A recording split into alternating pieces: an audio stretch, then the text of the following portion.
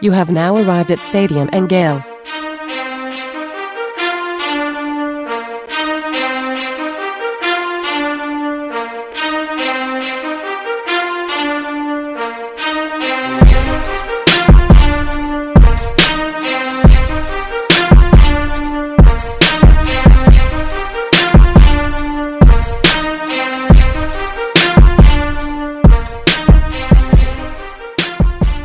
Boys and girls, ladies and gents, welcome to another episode of Stadium Miguel. It's your Uncle Silk. It's Dan. And Delatory.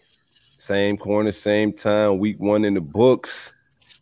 We couldn't wait, man. Fresh on a Sunday morning. It's a 3-day weekend. Dan got some bender stuff to get into, so we was like, hey, man, let's fire this thing up. I'm anxious to pod. How y'all feeling? Good. We're feeling better than Dan's AA sponsor, who is like he's not getting through. So this weekend is completely different than how it was going to be on Monday when we last chatted. On Monday, we talked about mine going up to Bonnaroo. Supposed to be there right now. I was going to have to watch the game after the game was over and everything else.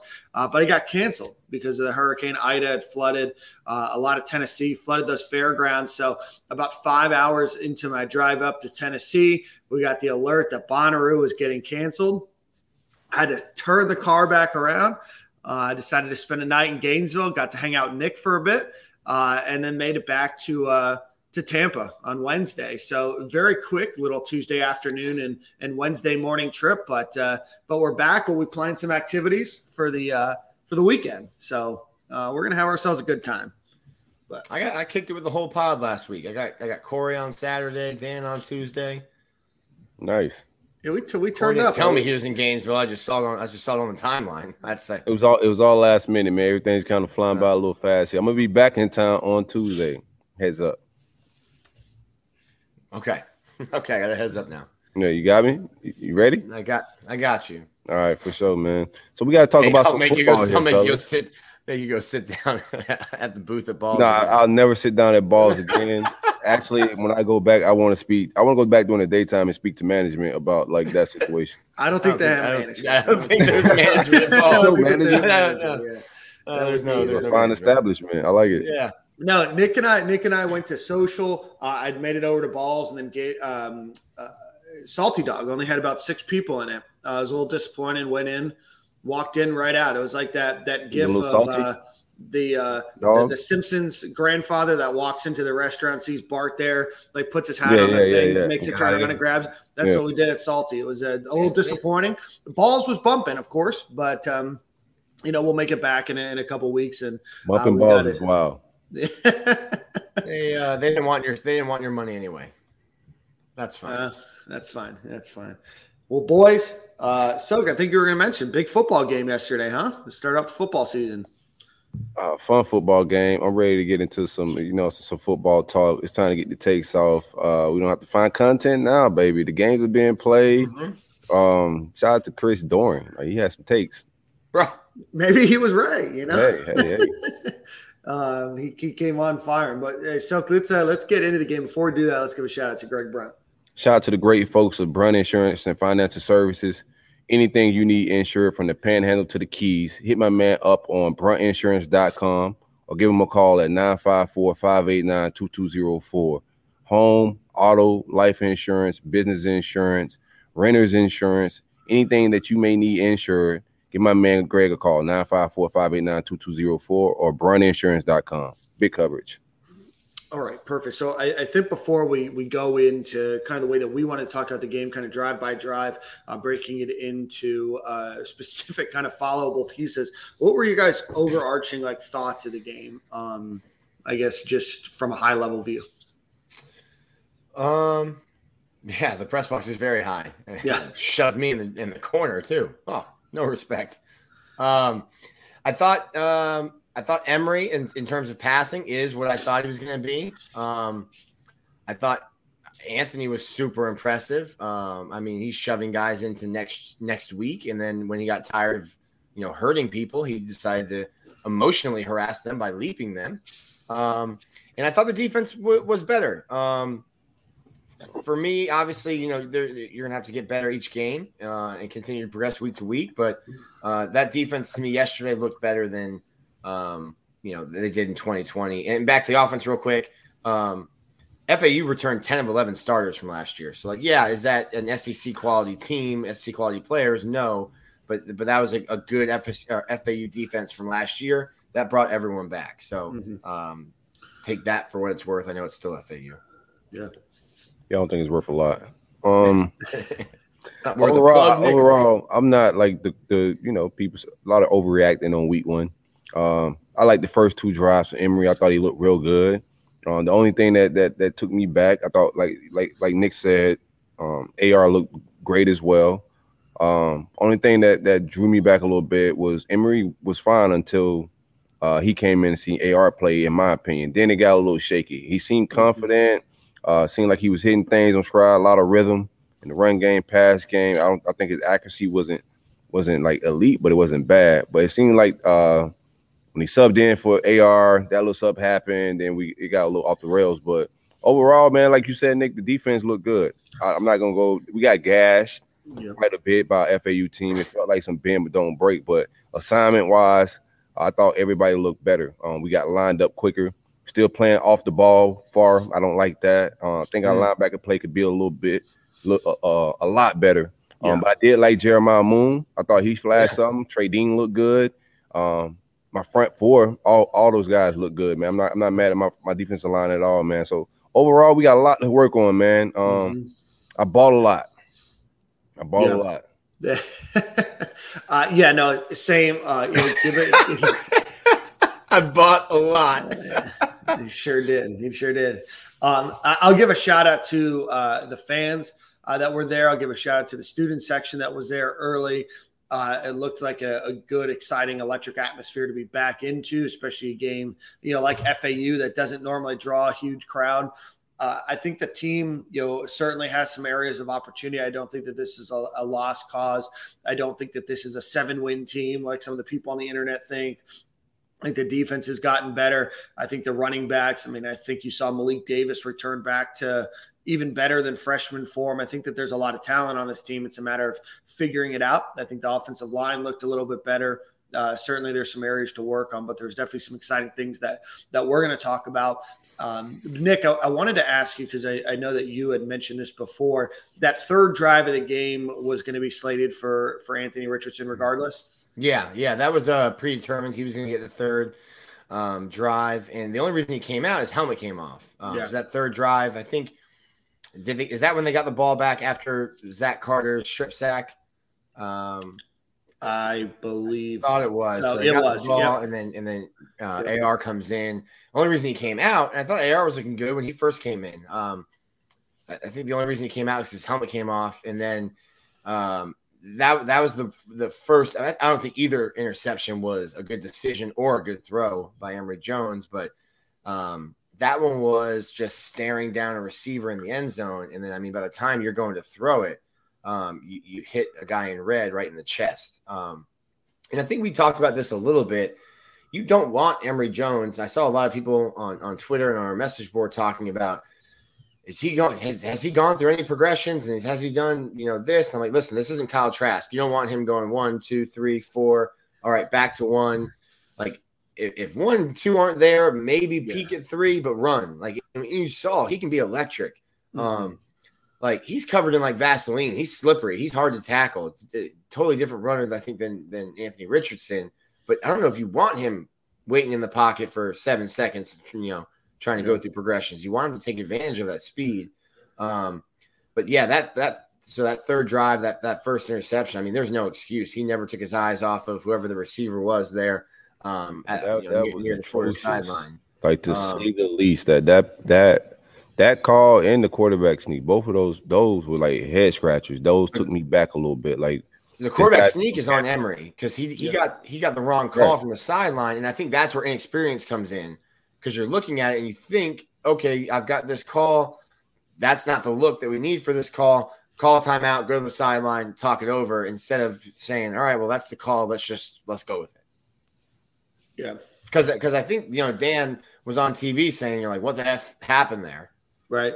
Because that was not a play ball there, on that. Yeah, we can't really quarterback sneak on the center from the 5. Like, I don't With Anthony Richardson, you might be able to.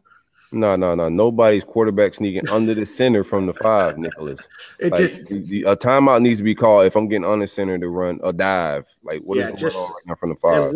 It looked really bad. I mean, the whole play. I mean, obviously the quarterback sneak isn't made for a 5-yard gain, but it looked uncoordinated. It just looked way off. It didn't even look like the team totally knew what to do. And I'm surprised. And then Dan made the same face we all made. So I knew it was some miscommunication or something that was the ball was dropped somewhere in communication. Mm-hmm. Which is going to happen in game 1. You know, if this was game 8, I'd be concerned, but I am concerned about some of the other things, and we'll talk a little bit more about it, you know, being 4 years in. But let's go kind of series by series, at least in the first half. Gators get the ball to start off. I didn't, of course, see the first couple plays because the SEC Network needed to show the end of the Missouri game versus Central Michigan. Jim McElwain. Jim McElwain wasted 3 years of my football life before, and to not ever have to watch him play again would be fantastic. But there I am watching his team lose by 10 to Missouri, 6 minutes into the UF game. But Gators start off with the ball.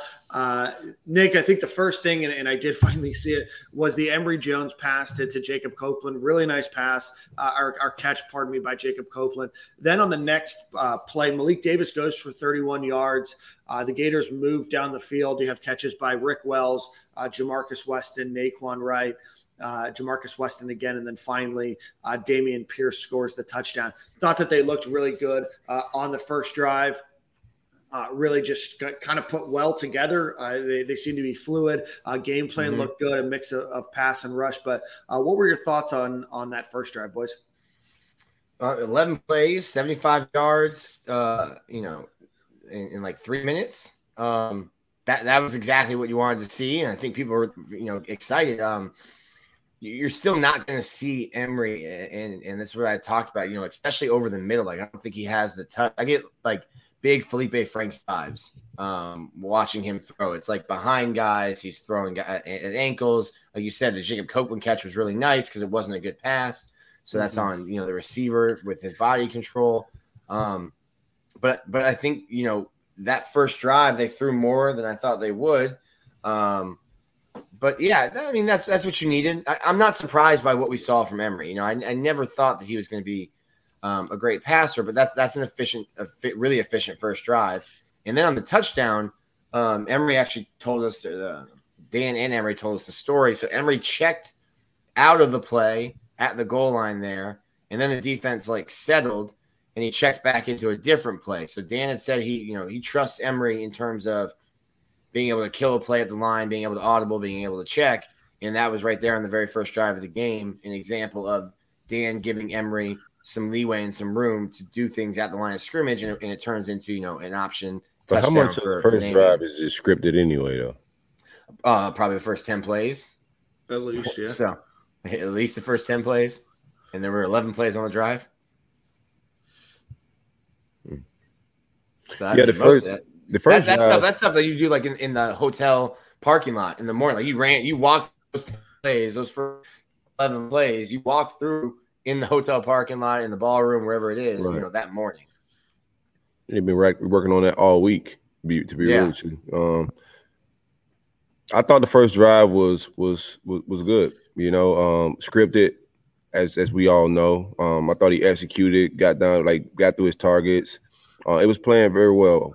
The first 2 drives I thought went very well, but I have no. I was hyped.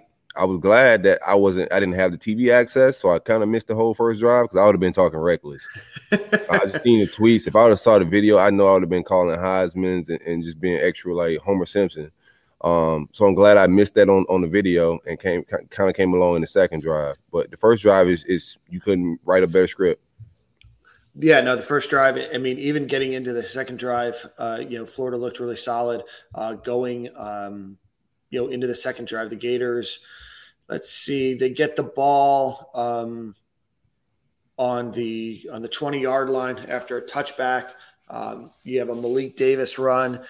You have an Emory Jones pass to Damian Pierce. You have a Malik Davis rush You have a passing complete Malik Davis, Emory Jones, long run. I thought that was his best run of the day, not just because of the distance, but his ability to see the hole and make the moves that he needed. You then have another Malik Davis run and Emory Jones pass to Justin Shorter, Malik Davis run, and then finally Rick Wells, sixth year into the program, gets his first touchdown on a nice little out route that he, or a nice little, screen route that he ends up making his way into the end zone there. So, first two drives into the season, you think that the Gators are humming. Obviously, there's some questions at passing, in the first couple of drives that you see, a lot of short passes, a lot of things that were, behind the line of scrimmage. But ultimately, you have the ball two times and you score two touchdowns relatively easily. So, I thought that the Florida Gators, especially on the first two drives, looked, really competent on offense. And so, I don't know if you guys have any thoughts on that drive. Again, pretty seamlessly moved the ball down. Drives. First three drives were smooth up until the helmet pops off. Yeah, right. But those first three drives was just smooth. Like it is FAU, so I want to keep that in mind. But the offensive line through those first two driving in, I think the game they played pretty solid. But the run game is a night and day from last year. I know it's FAU, but we can run the ball on absolutely anybody. And I just think the run game is definitely better. I've seen guys pushing and getting some running room. First off, big shout out to Rick Wells, who started playing football before the forward pass was the thing. So shout out to him, first touchdown. That's got to be a special moment for him. And then Malik Davis. We've probably written this story in the media a couple times. That Malik Davis is finally, confident on the foot that he broke and on the knee where he tore his ACL. He looked like that dude yesterday, and we wondered how running back reps would shake out. He took the decision away from Greg Knox yesterday. He was like, "Listen, dude, just put the rock in my hand, and I'm gonna find some holes to run." He looked phenomenal yesterday. Smooth vision. Yeah, he looked great. There's no question when he's cutting. He's healthy. He's confident. He looked really good. He looks bigger too, like a lot bigger than he used to be. Right. Yeah. He's an off season where he's just not like recovering. I guess he got to just work on his strength and not his ligaments. Yeah. Right. But I think the running game is like you said. Let's not say everyone. We'll see what happens in a couple of weeks when Alabama comes to town. They look scary yesterday as usual. Oh man. But I think I like that Bowman action though. Like Bowman, I like that Bowman action. Him and I'll talk about later. Let's just keep it in order. But I think what you're going to see is I'm worried, I guess, about the tight ends. Not a single catch from the tight ends. Really not involved in the game plan at all. But Naquan Wright I thought looked good. Damian Pierce gets in the end zone twice. So to me, the running game, kind of like you just said, Silk, you're going to be able to run the ball on anyone. 400 rushing yards. It was the first time Anthony Richardson had 160.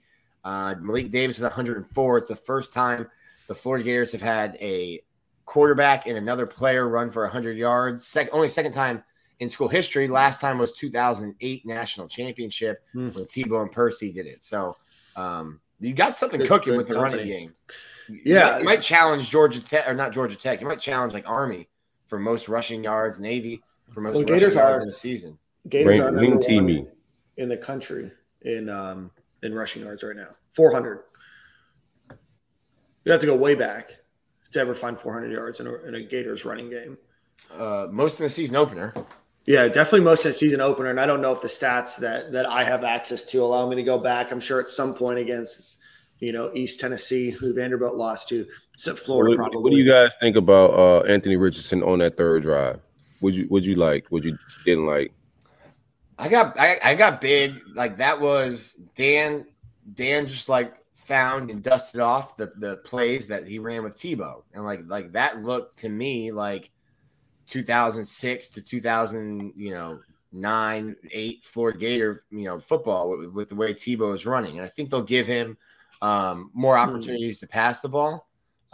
Later in the game, he's throwing to guys that are second team, third team, fourth teamers. And walk on, right? And walk on. So I'd like to see him, throw the ball a little bit more when Xavier Henderson's in the game, when Justin Shorter's in the game, when Jacob Copeland's in the game. But I think he looked smooth. I think he looked confident. Oh man, he looked good. He got that look in his eye. Yeah, you've got that look in your eye right now talking about it. Yeah, buddy. We're gonna talk about that here in a second. But that third drive, you saw DeMarcus Bowman run the ball twice. You saw Anthony Richardson run the ball 3 straight times. They get the penalty for delay of game. His helmet, fell off right before you get the delay of game penalty, and then you have the interception. I would have loved to see him, like you said, Nick, throw the ball there. Silk, I think that you mentioned it. You saw the look in his eyes too. I mean, he looked like a guy that was comfortable and confident out there. His first rush goes for 20 yards, and I mean it's a good rush too, right? I mean, it's the body language, man. Right. Like the body language between after, like, I thought Emory body language was fine before the switch. After the switch, when he came back in, his body language was off. When AR came back on the field again after sitting a little bit, like, he just looks like I'm supposed to be here. It just looked different. You can tell when he's that guy.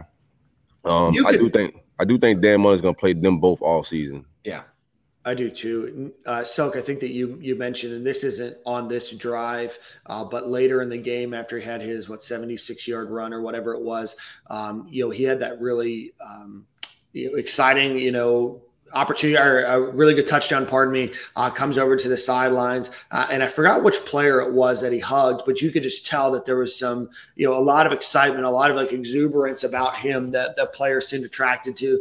But I'll definitely agree. I thought that the way that he handled himself, the way that he looked in the pocket when he was throwing, and we didn't get to see a huge opportunity to see a battery of passes from him, but we did see him come out there, run the offense. And I thought that, for a guy that played very sparingly last year and is only his second year in the program, definitely looked hard. And, I was a big believer that Emory Jones was going to have this team and be able to be the quarterback and be able to get, 90+% of the snaps. And I just don't know if I can believe that right now. I mean, we all was on the agreement that he had to come out fast, because of the rumors of what we're hearing about Anthony Richardson. Dorian came on here and said, blowing things as well. So we've been saying that Emory got to start on point, got to be clicking, because somebody's looking over his shoulder a little bit. So it got a little shaky there. And now of course, man, I think Dan's been hitting at this all camp as well. Yeah. So he kind of warned the fans on what he's been seeing, and we kind of seen a little bit of that last night. I think as much controversy as we're going to talk about, and I think there will be as the games continue to play out. I mean, I tweeted there's going to be quarterback controversy already, but I think inside controversy with the fans arguing. I think AR handled it well. Just a professional, man, a guy of class. So he came out and supported Emory on Twitter. Right after Dan Mullen kind of solidified Emory as the starter again next week. So, I don't think there's any controversy on the team. I think Dan plans on playing both. But, of course, media, fans, and everybody else will make it a thing.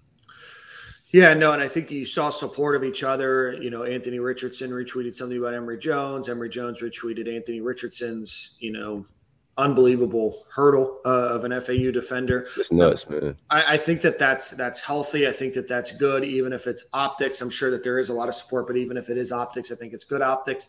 Emory Jones has been around this program for 4 years.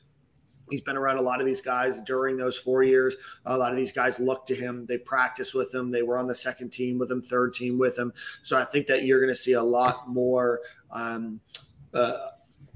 from the team in terms of support of Emory Jones, rather than the timeline that's really ready to throw away the whole Emory Jones experiment after one game, which I don't think is fair. But I do think that Anthony Richardson, gave you a reason that he needs to be on the field, and they've got to figure that out.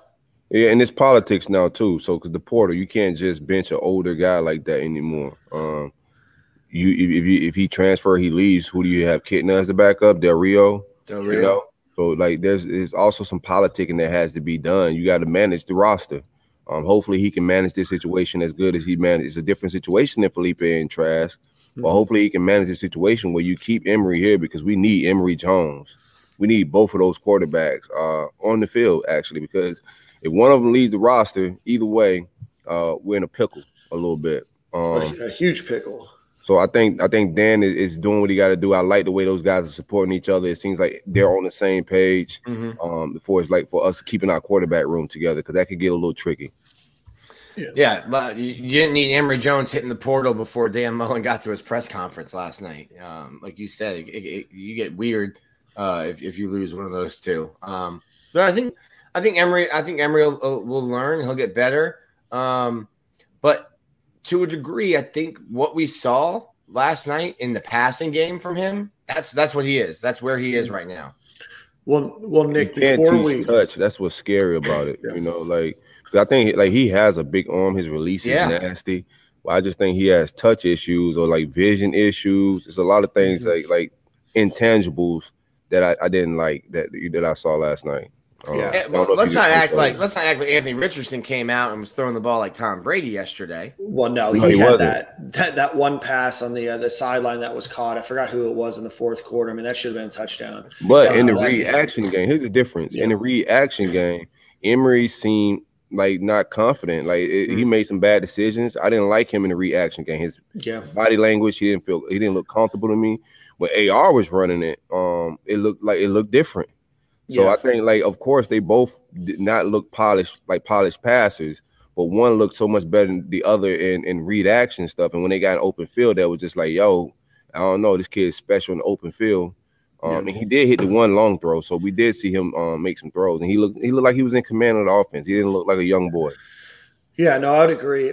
Emory Jones' stat line read not outstanding, 17 for 27. For 113 yards, 1 touchdown, 2 interceptions. But this is something that I want to talk to you guys about.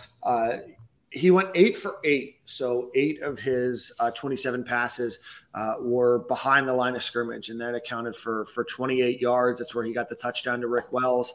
But outside of that, 9 for 21 or 9 for 19, pardon me. Really struggled beyond. He goes 2 for 8 beyond 10 yards, has both of his interceptions beyond 12 yards or beyond 10 yards, pardon me. Definitely didn't see it. And that's what I'm concerned about. Nick, you mentioned the lack of tight end involvement. You didn't really see much of Jacob Copeland. You saw a couple errant passes to Trent Whittemore. You didn't really see much with Justin Shorter. You didn't really see a lot with these guys that we've continuously talked about being, exceptionally talented and being able to get the ball in their hands. And that to me is the biggest concern. Stephanie mentioned it. You can't teach touch, but you definitely can't win a lot of football games in the SEC if you're only completing 9 of 19 passes, and 7 of those 9 coming from 0 to 9 yards above the line of scrimmage.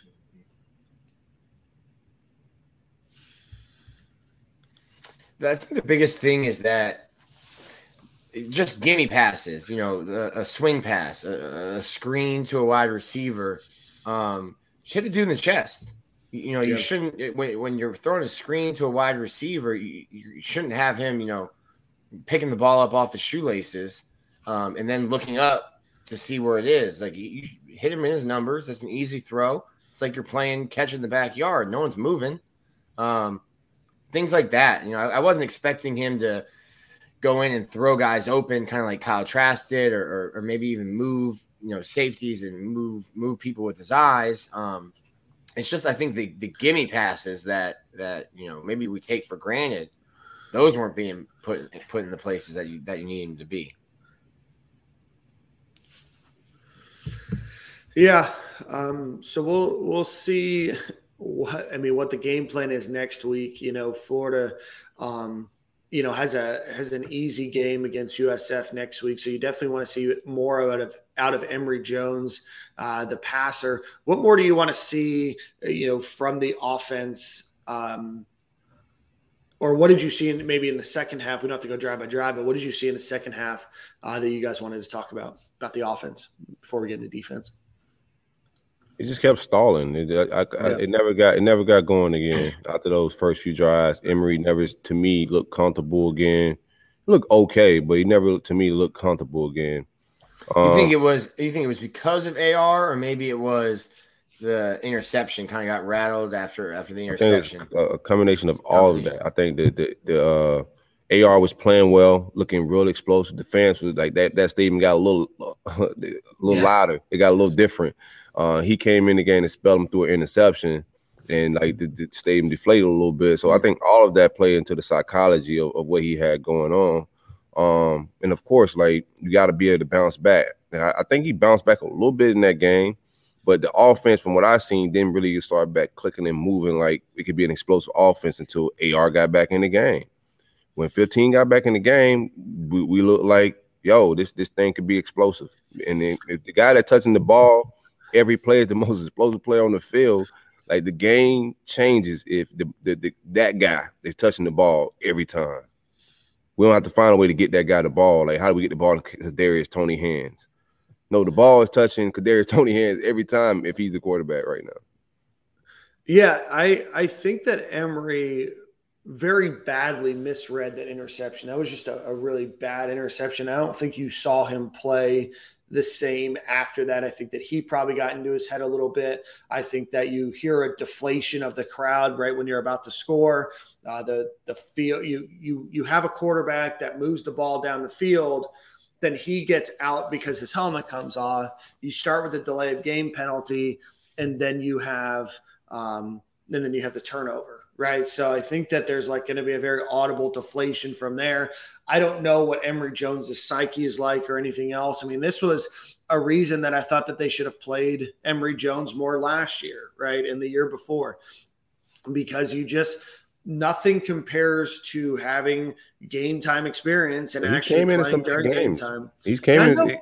But he had that game against Auburn. He had a couple plays here and there. But, I mean, last year, yes, I know they were trying to get contrast. He looked fine at LSU when he came in. Like, he's had his moments with, like, pressure games. Like, when he came in LSU game, he looked good as well. Like, it looked like a promising, like, we had something.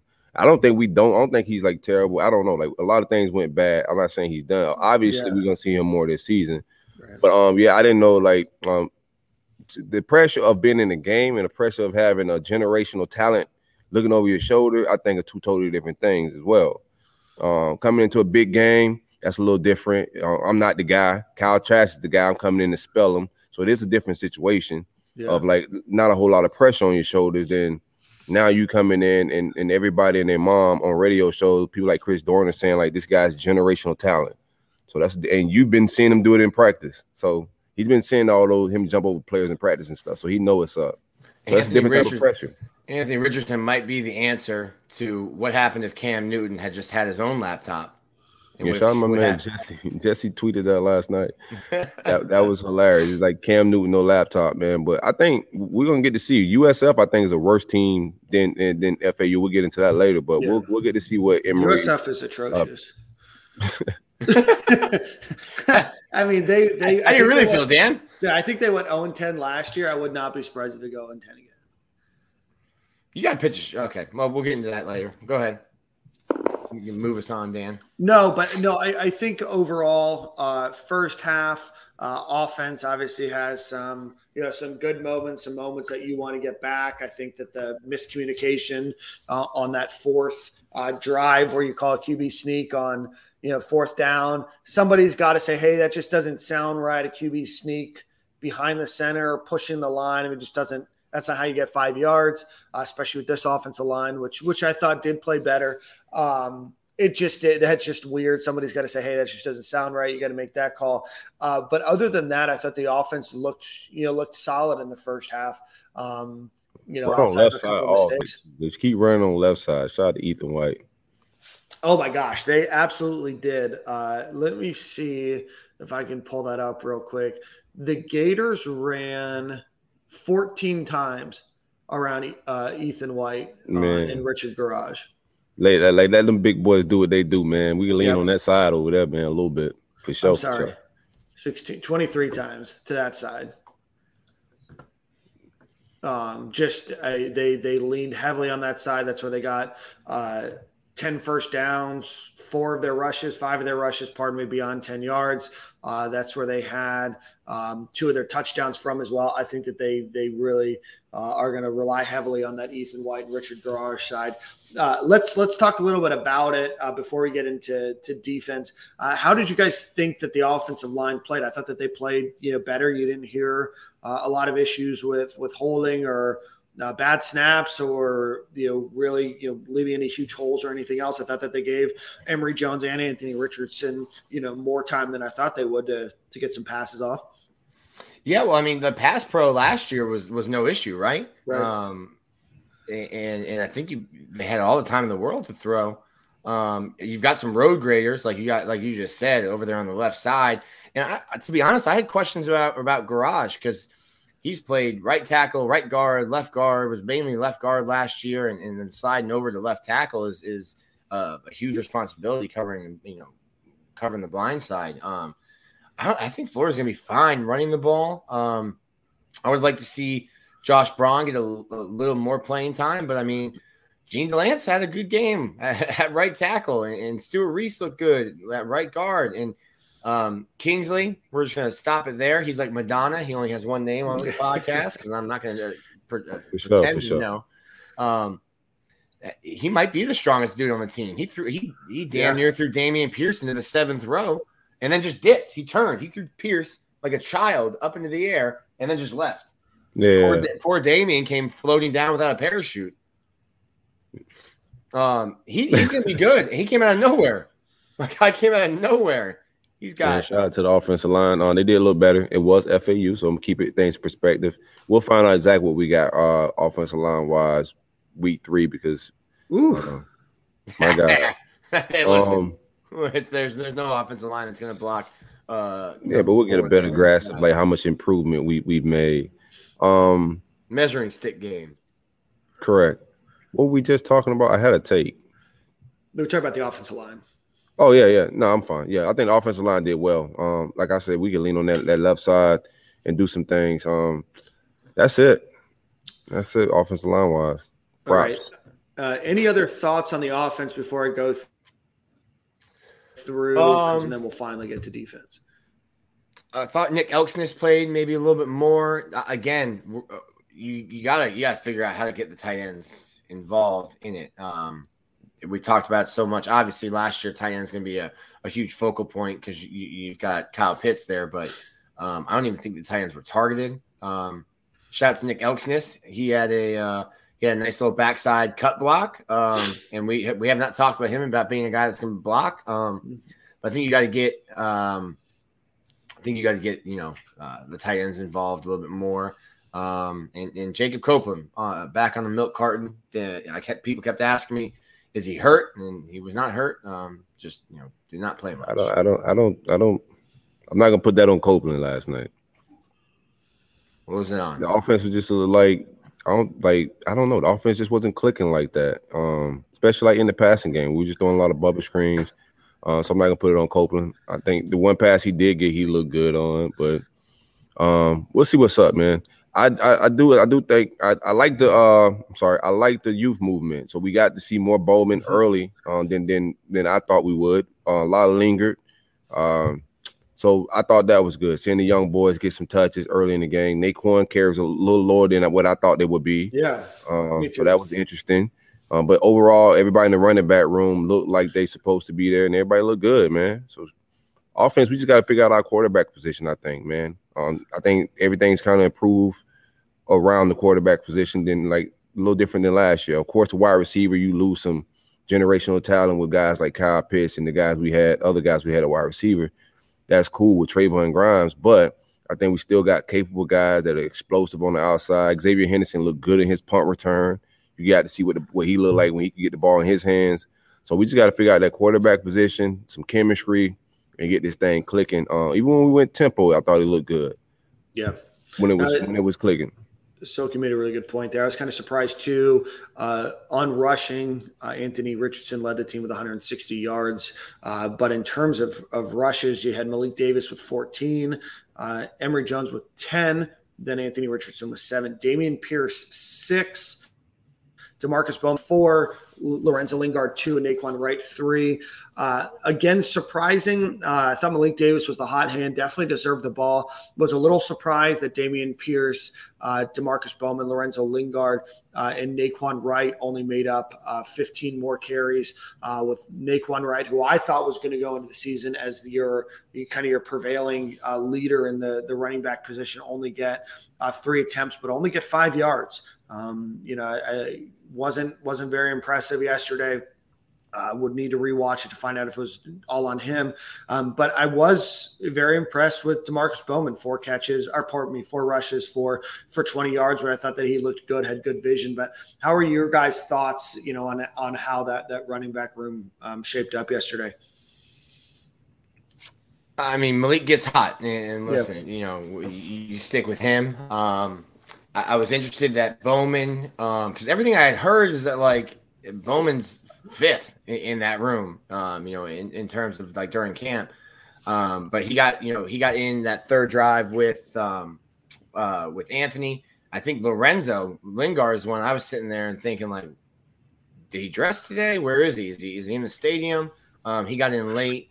To me, I think if I were, I think if all 3 of us were the coach, we'd probably have Naquan starting, Bowman second, if not starting, and then you figure it after that. Maybe before the game, but that looked shifted a little bit last night. Malik looked good, bro. Yeah, Malik looked really good. Yeah.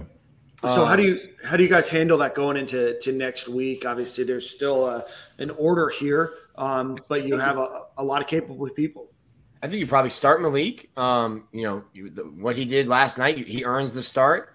But I think it's going to be a week-to-week basis, and who's hot, who's having a good game, and you kind of lean on those guys. And it's probably why I picked Emory Jones to be the leading rusher when we did our prediction show.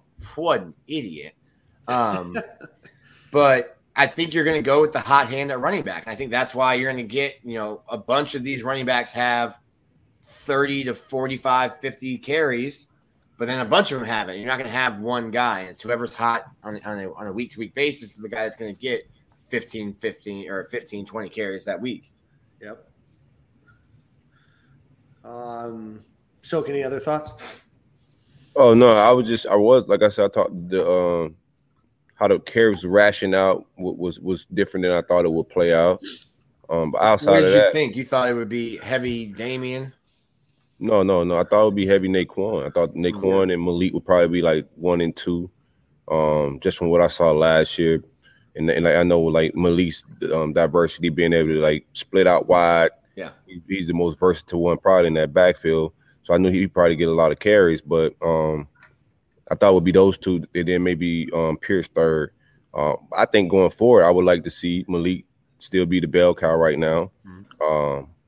Bowman spell. And Dameon Pierce around the same carries as Bowman around that area, and then I don't mind Lingard as well. I don't know what's up. I got to figure out, because I'm not mad. All the running backs look good and all of them are good, so I don't even know how I could say that Lingard or Bowman deserves more snaps than Naquan. Yeah. Right. It's hard to say anybody deserves more carries, but I thought Malik looked very good, and I can understand why he got most of the carries. Yeah, no, I would agree. Like I said at the beginning, I thought that Naquan Wright would get more, but I thought that they all ran well. With the opportunities that they had, we'll start to see more as the season goes on. Breaking news while we were chatting here: Jacob Copeland chimes in. I think it's his first tweet since the game starts. Says that I love both of my QBs, 5 and 15, but 5's gonna have the biggest game of his career against Alabama. You're going to wish you never said bad things about him. # stand for my brothers. Gator emoji, bicep flex, 100, underline. That's probably the best moment of the pod, when Dan starts describing the emojis that come in at Jacob Copeland. Actually, I believe it's a crocodile emoji more than anything. I mean, he's doing. He went full TO. You know what I'm saying? That's my quarterback. That's what he's supposed to do. So shout for Copeland for going full TO. But I mean, we're fans as well, and we watch the game. We got opinions, we got takes. That's just what it is. I don't think anybody that's criticizing and being like negative, that's something different. Yep. But I think it's hard for people not to have takes about like we're fanatics. We follow this thing. So people going to have takes about the quarterback play. It's not personal. It's just a part of like this whole thing we do. So shout out to Copeland. I think that's dope to come in. I wish I could see that tweet. I know. I had to open it on my internet. I had to open it on my internet browser because he blocked me and Steve Gill for some reason. He's blocked most of the staff, record label, and crew. Yep. Yeah, for sure. For no reason. I haven't done Nathaniel. Hey, Cope, shout out to you, bro. Yeah, I haven't done anything. We're big fans over here. Listen, I'll tweet at him and see if I can get you guys unblocked. I'm the only one that can read his tweets. I'll take your word for it. Just let me know what happened. Okay. Dan's in an incognito browser to be able to read Jacob Copeland's tweets. Ridiculous. That's something that I never should have to do. Just sneaking around. There's never one negative thing I said about the kid. In the receiving room, Nick, you mentioned no tight ends get catches. Jamarcus Weston leads the team with yards with 44. Then Rick Wells, 36 plus the touchdown. Damian Pierce gets 25 yards on 5 catches. Trent Whittemore and Jacob Copeland each get 1 catch for 18 yards and 15 yards respectively. Justin Shorter gets 4 passes for just 11 yards, and then Naquan Wright 1 pass for 4 yards. Are you guys interested in any of that breakdown? Does any of it surprise you? Anything that you guys have an opinion on there? I say the big thing that I thought Malik Davis would be used more out of the backfield in terms of passing. I'm surprised that he didn't get some passes thrown his way. But I think that what you'll see out of here is that there wasn't a lot of long passes. There wasn't a lot of huge opportunities to get big bulk yards. But any thoughts on the receiving room? I think that they're trying to put Justin Shorter into that like Trayvon Grimes screen game. I think they tried to throw it a couple times yesterday. I'm like, listen, not the same player. not the same player. Trayvon Grimes was a load to bring down. I guess a little disappointed I'm just not disappointed in the receivers necessarily. I was just disappointed in the passing game. I didn't have super high expectations in the passing game going in. I thought Whittemore maybe had a drop yesterday or a pass that hit his hands. He could have caught that he didn't bring down. Mentioned Copeland. I think probably saw more Xavier Henderson on the punt returns than you saw on offense. So I just don't think there's a lot to really take away from or glean from the passing game. 20 completions for 153 yards as a group. I don't think I saw anything from the receivers yesterday. Great blocking. They're blocking their asses off in the running game. Yeah, they're keeping it vanilla too. I think a lot of it. I think Copeland knows that as well. He's showing some confidence in this guy, but I think they do know that they're keeping things as vanilla as possible until they play Bama. So I think a lot of it just we kept seeing the throws behind the line of scrimmage and like Dan doing certain things. I don't think Emory's atrocious at passing the ball. We can't throw the ball like a forward pass. So I do think they're keeping some things on the wrap. So I'm not going to judge the wide receiver room too much. I do think they got wrinkles for everybody in the offense. Dan's going to cater around all those talented guys. I think it's our most talented room on the team, top to bottom. So I think we got talent there. I think we just got to figure out the rhythm of our quarterback and chemistry at that position. And wide receivers are going to be fine. Shout out to Billy G. So if you're grading them, they just get an incomplete. You're not giving them an A through an F. To be determined. Yeah, TBD. To be determined. TBD. Classwork still due. They're still floating out there a little bit. Let's give a shout out to Game Time Sidekicks. Visit them at GameTimeSidekicks.com. Use promo code Stadium and get 10% off of your order. If you're looking for over 350 plus different branded sports and league stainless steel cups, check them out. StadiumSidekicks.com. Promo code Stadium, get 10% off of your order. Fantastic product. You guys will love it. College sports, golf, NFL, all sorts of different options for you. Check it out, GameTimeSidekicks.com. Let's get onto the defensive side of the ball. We I've hinted at it a little bit, but we all thought that the defensive line played great. But outside of that, what, Nick, were your thoughts on the defense? I think that front seven has the ability, and we gassed them up. I mean, we gassed up the front seven all off season. I guess up the front four. I gassed up the front seven. I added in the linebackers too. And the linebackers showed up. Jeremiah Moon probably had one of his best games of his long career. What do you think about the position move? Like we talk about these guys. He's like a little bit of Wingo himself. Okay, I've been playing a little bit of airway, a little linebacker, a little rush in. Shout out to Derek Wingo. He played some football last night. That was nice to see. Shout out to your peoples. STA Pride. There he is. Okay, well, clip that. Clip that, Alec. That needs to be a TikTok. No, don't do that. What do you thought? What do you think about Moon at linebacker? I like it because I thought he should be a guy probably just rushing the passer. Like, hey, put him at buck. But I think he's athletic enough. He can run. He can run a little bit. I think he had a really good game. And listen, this is your last year. And Phil Savage, the guy that used to do the Senior Bowl. The Senior Bowl is like ready to put a ring on Jeremiah Moon. They're trying to marry him. They talk about him like he's the next Lawrence Taylor. He's a super senior. And he finally started looking like that guy. I think Mahmoud looked good last night. Yeah. Ventrell Miller's off pace. I think I had him penciled in for 130 tackles. He only had 7 last night. Led the team with 7. But I told you, if he's in the vicinity of a tackle, they'll throw a half in there for him.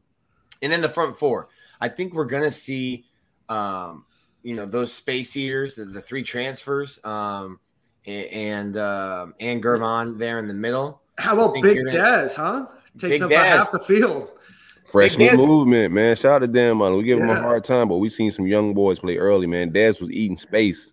Yeah, and beef jerky. Shout out to Dez is getting Dez is gonna be an internet sensation. Spence is gonna have to restock those shirts soon, I think. But I think those space eaters inside are going to be able to create. Finally, I almost felt bad for Zach Carter because like he's playing now where he should have been playing all 4 years, but because of injuries and because of Dan Mullen even said it, because of a gap in their first 2 recruiting years at defensive tackle, you've had to slide him in to an unnatural position. Now that you've got guys who can play nickel, can play defensive tackle, you get Zach Carter playing where he should be. Zachary Carter is born 3 sacks. I mean, he had 5 all of last year, 3 against FAU. I'm really encouraged by that front 7, not just the front 4, the front 7. We'll get into the secondary later, but I'm very encouraged by the defensive line. I think the linebackers, Tyron Hopper got in. He made some plays. Yep. I think you've got a lot of talent and a lot of depth in that front 7 for sure. You weren't concerned about the gash? We got gashed a little bit. We did. Listen, that running. You've got a quarterback that can run in Nkosi Perry, and then that kid Ford. I think he had something like 800 rushing yards as a freshman at USF. Yeah, and before he's transferring. He's as much as Dan's been lost in the sauce, I think Ford got lost behind the offensive lineman there a little bit. Never been lost. In the wash. always know where I'm found. No, I think that you guys are exactly right. I'm not going to rehash. You guys really hit a lot of those same points. Let's get to the defensive side of the back 4 there with your defensive backs. Yes, back 5. Hold on. I got one defensive line. I do have a defensive line tape. I think Bogle need more snaps. Yes. I understand. Like, we got a lot of talent in them trenches. I said this all season. I've been on this Bogle hype train. I'm the leader of that. I was the leader of Emory's train as well, so I'll keep that. Keep it a buck. Just remind everybody. Keep it a buck. But Bogle, man, I think Bogle need more snaps, man. So shout out to that. And I do think Cox need to like a little bit more last year, like not keep him contained. That's something he need to keep an eye on, especially like when we're playing teams like Bama. He need to set the edge a little bit. So that's my defensive line take. But overall, defensive line did look good. The linebacker, I still want to see them play a little better. They play okay, but not. I don't think they're playing up to speed. They got to step their game up a little bit. Yeah, Moon looked great though. I agree. I think my issue with Brenton Cox is still the same as it was last year. We talked about it in this podcast, is that he only really knows pursuit and he only really knows one speed, and that's directly at whether it's the quarterback or whether it's at the the ball carrier, and I think that he often over pursues because of that. He gets a little lost. But shout out to Gervon Dexter, again, the first player to get a turnover for the second year in a row. Last year was an interception. This year was a fumble recovery. So you saw more Gervon Dexter. You did see Truesdale, the no defensive tackle, play. There was some other injuries, but shout out to Big Dez for also getting the opportunity to play. His first game as well. I thought that he ate up space really well. So, what do you guys think about the transfer defensive tackle that came in?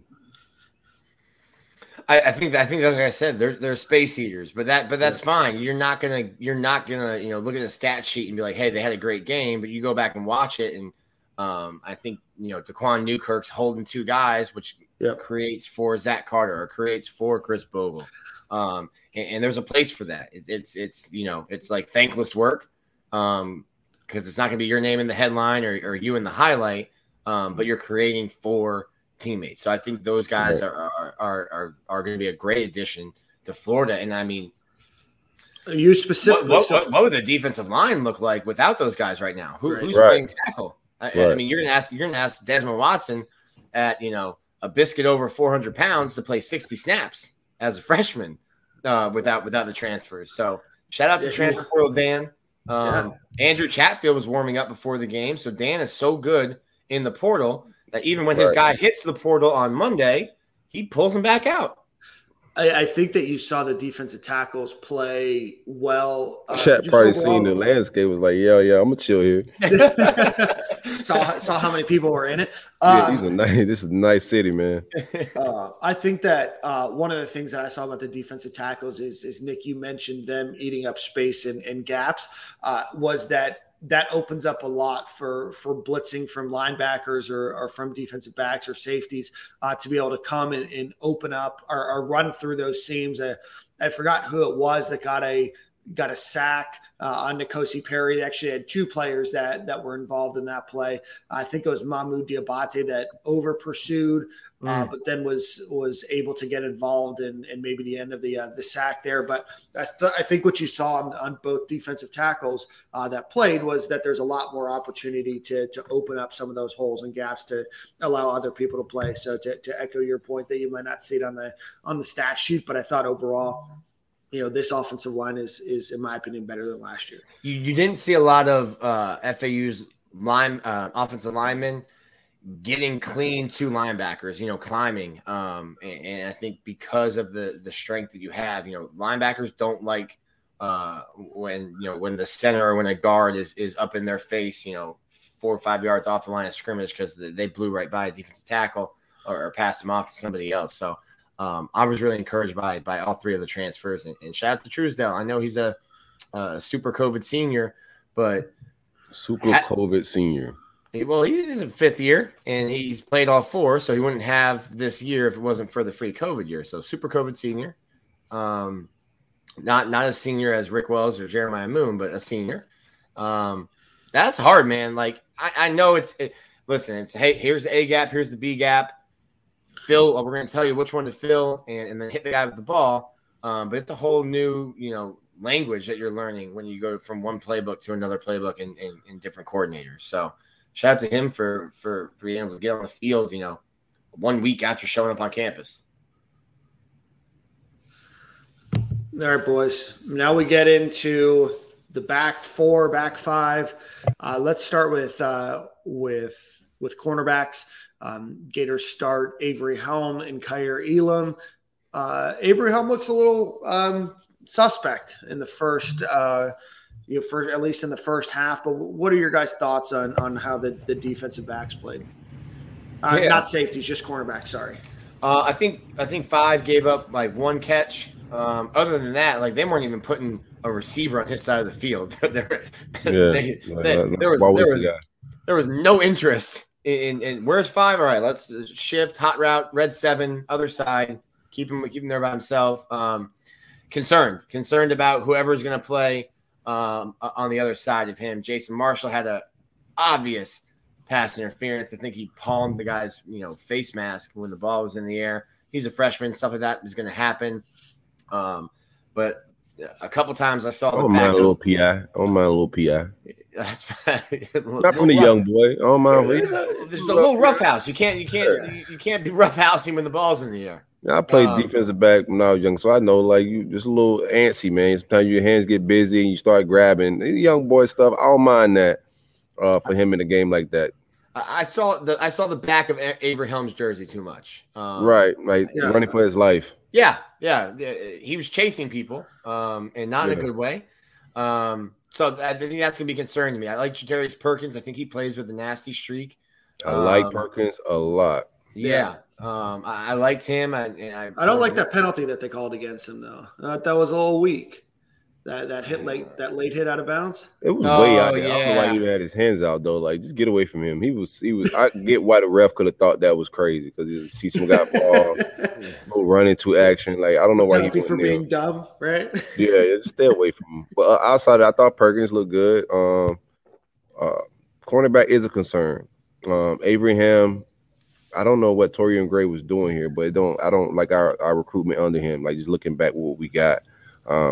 So I'm hoping Elijah Blaze, Perkins, even Marshall can pick up the slack of Abraham, and we can find a true outside corner on the opposite of Kyer, because they're gonna get a lot of whoever's on that side. Yeah. It's gonna get a lot of traffic. So I'm just hoping we can figure that position out. But I did like Elijah Blaze had a penalty as well, but he looked okay out there. I don't know if he got hurt because he was out of a pass out the halftime, right? Nick, do you know what happened? He was in street clothes at the second half. Who's that? Elijah Blades. I don't know. I remember seeing him. 19. I remember seeing him. I thought that was in the second half when I saw him though. No, he got the penalty in the first half. I'll write that down. In the second. I'll write that down and ask Dan. I didn't remember that. I was probably trying to get jokes off. The second half game was kind of yeah. You get into your little halftime joke bag, a little Q&A. Yeah. I mean, listen, we need to ask these obvious questions. You gotta give the people what they want. Yeah, there's people. The people do like violence. Like they like to bring it upon themselves. It's not violence. Overall, we got to figure out that other spot. Star position, Trevez. Are we talking about that with the safeties or not? Yeah, we can talk about Trevez now. Yeah. Yeah, Trevez didn't look. I don't like him at the star. I don't know. Like, the star position has been a weird one since we've been calling it that at the University of Florida. The only person changed the name, Yeah, the only person that figured this out was Chauncey Gardner for one season. Even when Trey Dean was there, he didn't look good, but he's looking phenomenal at safety. So I think we got to find the right guy to put in that spot. And we got two spots up front right there that they got to figure out real fast. Didn't see much of Dewan, and that's a guy, the three guys right now that are really working at that star. Trevez starting, Perkins behind him, and then Dewan. Maybe Dewan's still swimming a little bit in terms of playbook. Terminology, muscle memory, playing linebacker, safety, is different. Just a little muscle memory stuff that he's going to figure out, but he's going to get all that worked out soon. But Trevez did get Duke can hit. That big hit on the sack. That he had, but I agree with you, Silk. It still doesn't look all right. No, he looked lost. He looked like even when he was involved in the play that he came in late. And again, you don't totally know what their assignments are, and then the way the TV is cut off the screen, sometimes you don't really know, how things ultimately planned out. But he just doesn't look as comfortable as I thought he would. Second year in the program, I thought that he looked better at times last year. Again, not going to overanalyze on one game, but again, you have to wonder, if not him, then who into that role. Which is the options are limited there, yeah. Right. But are they limited? I think you could figure out somebody between, like, especially the veterans with Perkins and Blaze, and like you got Marshall who's talented. Like, I think they got to be able to figure that out between those guys. Yeah.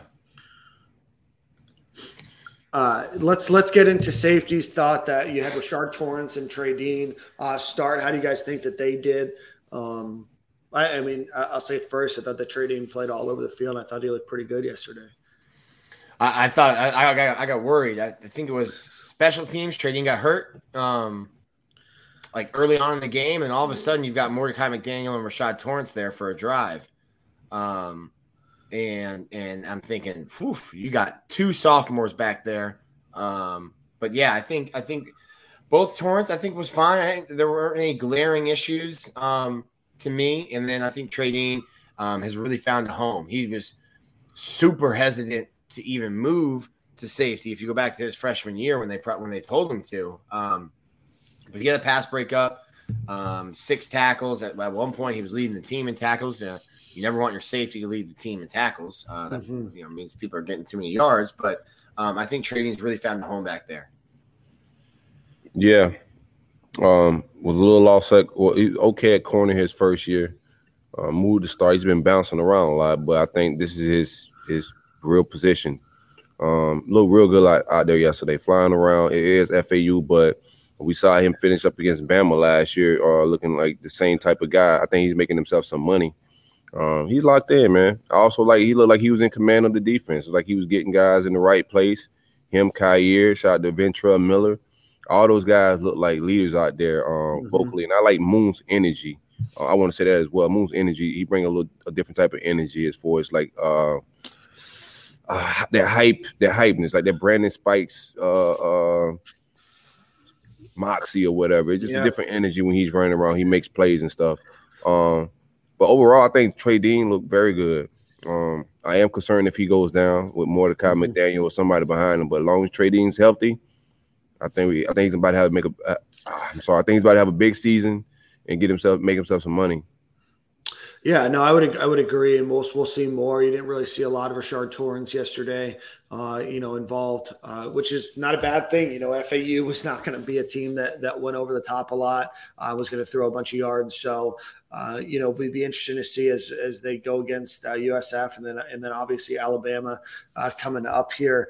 I think the one thing that we forgot to mention on the cornerbacks, and we mentioned it I think briefly earlier, was the fact that we're still seeing, especially on short downs, these massive cushions 7 yards off the ball that cornerbacks are giving, which to me means that it's a schematic thing. And, we were wondering if there was just like issues and miscommunication, but this is the 4th year in a row that we're seeing this nonsense. And it doesn't make sense because you see the quarterbacks, checking at the line, just, I don't know, they're saying, just do a quick, hook or do something. But, you only need 3 yards and you're lined up 7 yards off the ball. No matter what decision you make, that position is going to be open for the wide receiver to make a first down. It's just annoying.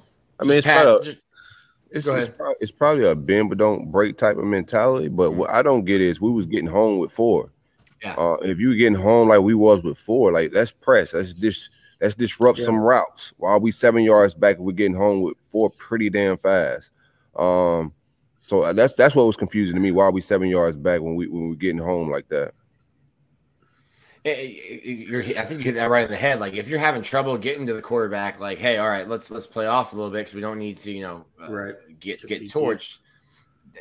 I think the really obvious ones, like what Dan hits on and what the timeline hits on a lot, is like, hey, at 3rd and 3, don't play 7 yards off. Cool, you got another tackle, but sticks moved, chains moved. I think Florida's going to be able to get home with 4, on a lot of teams this year. So. Is it a scheme thing? Is it maybe, hey, we don't necessarily trust the guys yet other than Kyer Elam? So we're trying to give him some cushion. I don't know. I don't know if it's scheme or something they're seeing in practice. But yeah, it's the same corners we were just talking about. So that may be the vibes. Like they may be a little bit not performing well, and you want to bend but not break. Try to keep everything in front of you and not get, because I like every ham scared me a couple times. Like when guys got by him, that running back that blew by him in the beginning of the game was spooky. I was like, hey. What was that? Whoa. What's going on there? Got a little bit too much dip on your chip. That one, I went like scrambling because I like grabbed the binoculars. I was on the far side of the field. I'm like, who just ran past him? Like, oh, that's a running back. That's not the scenario you want to have happening in the first quarter of the new starting cornerback. No. That was a little spooky because that was not long after the game got put back on the old television, the old ESPN network. So that may be a reason why they're off. But nonetheless, if it's 3rd and 7, you can't be like, if it's 3rd and 3, you can't be 7 yards back. Like that's simple math. Just padding stats. We need the cornerback to see some tackles. after a while, if they're preaching to you not to get beat deep, I think the defensive back has a bailout mentality as well of I'm gonna make sure I don't get beat deep. And then like on 3rd and 3, they're forgetting like I need to come up and smack somebody because they're worried about getting beat deep. So it's a mentality thing as well. Yeah, so we'll see. I'm surprised that the Gators did what they did, especially against a team with N'Kosi Perry, who's not known to be a very prolific passer, with a bunch of receivers that aren't known to be very good. That they're still playing that far off the ball because I think the deep threat wasn't there the way it's going to exist against Alabama and a few of these other schools that Florida's going to play. But we'll certainly see how that scheme potentially maybe one day may consider changing.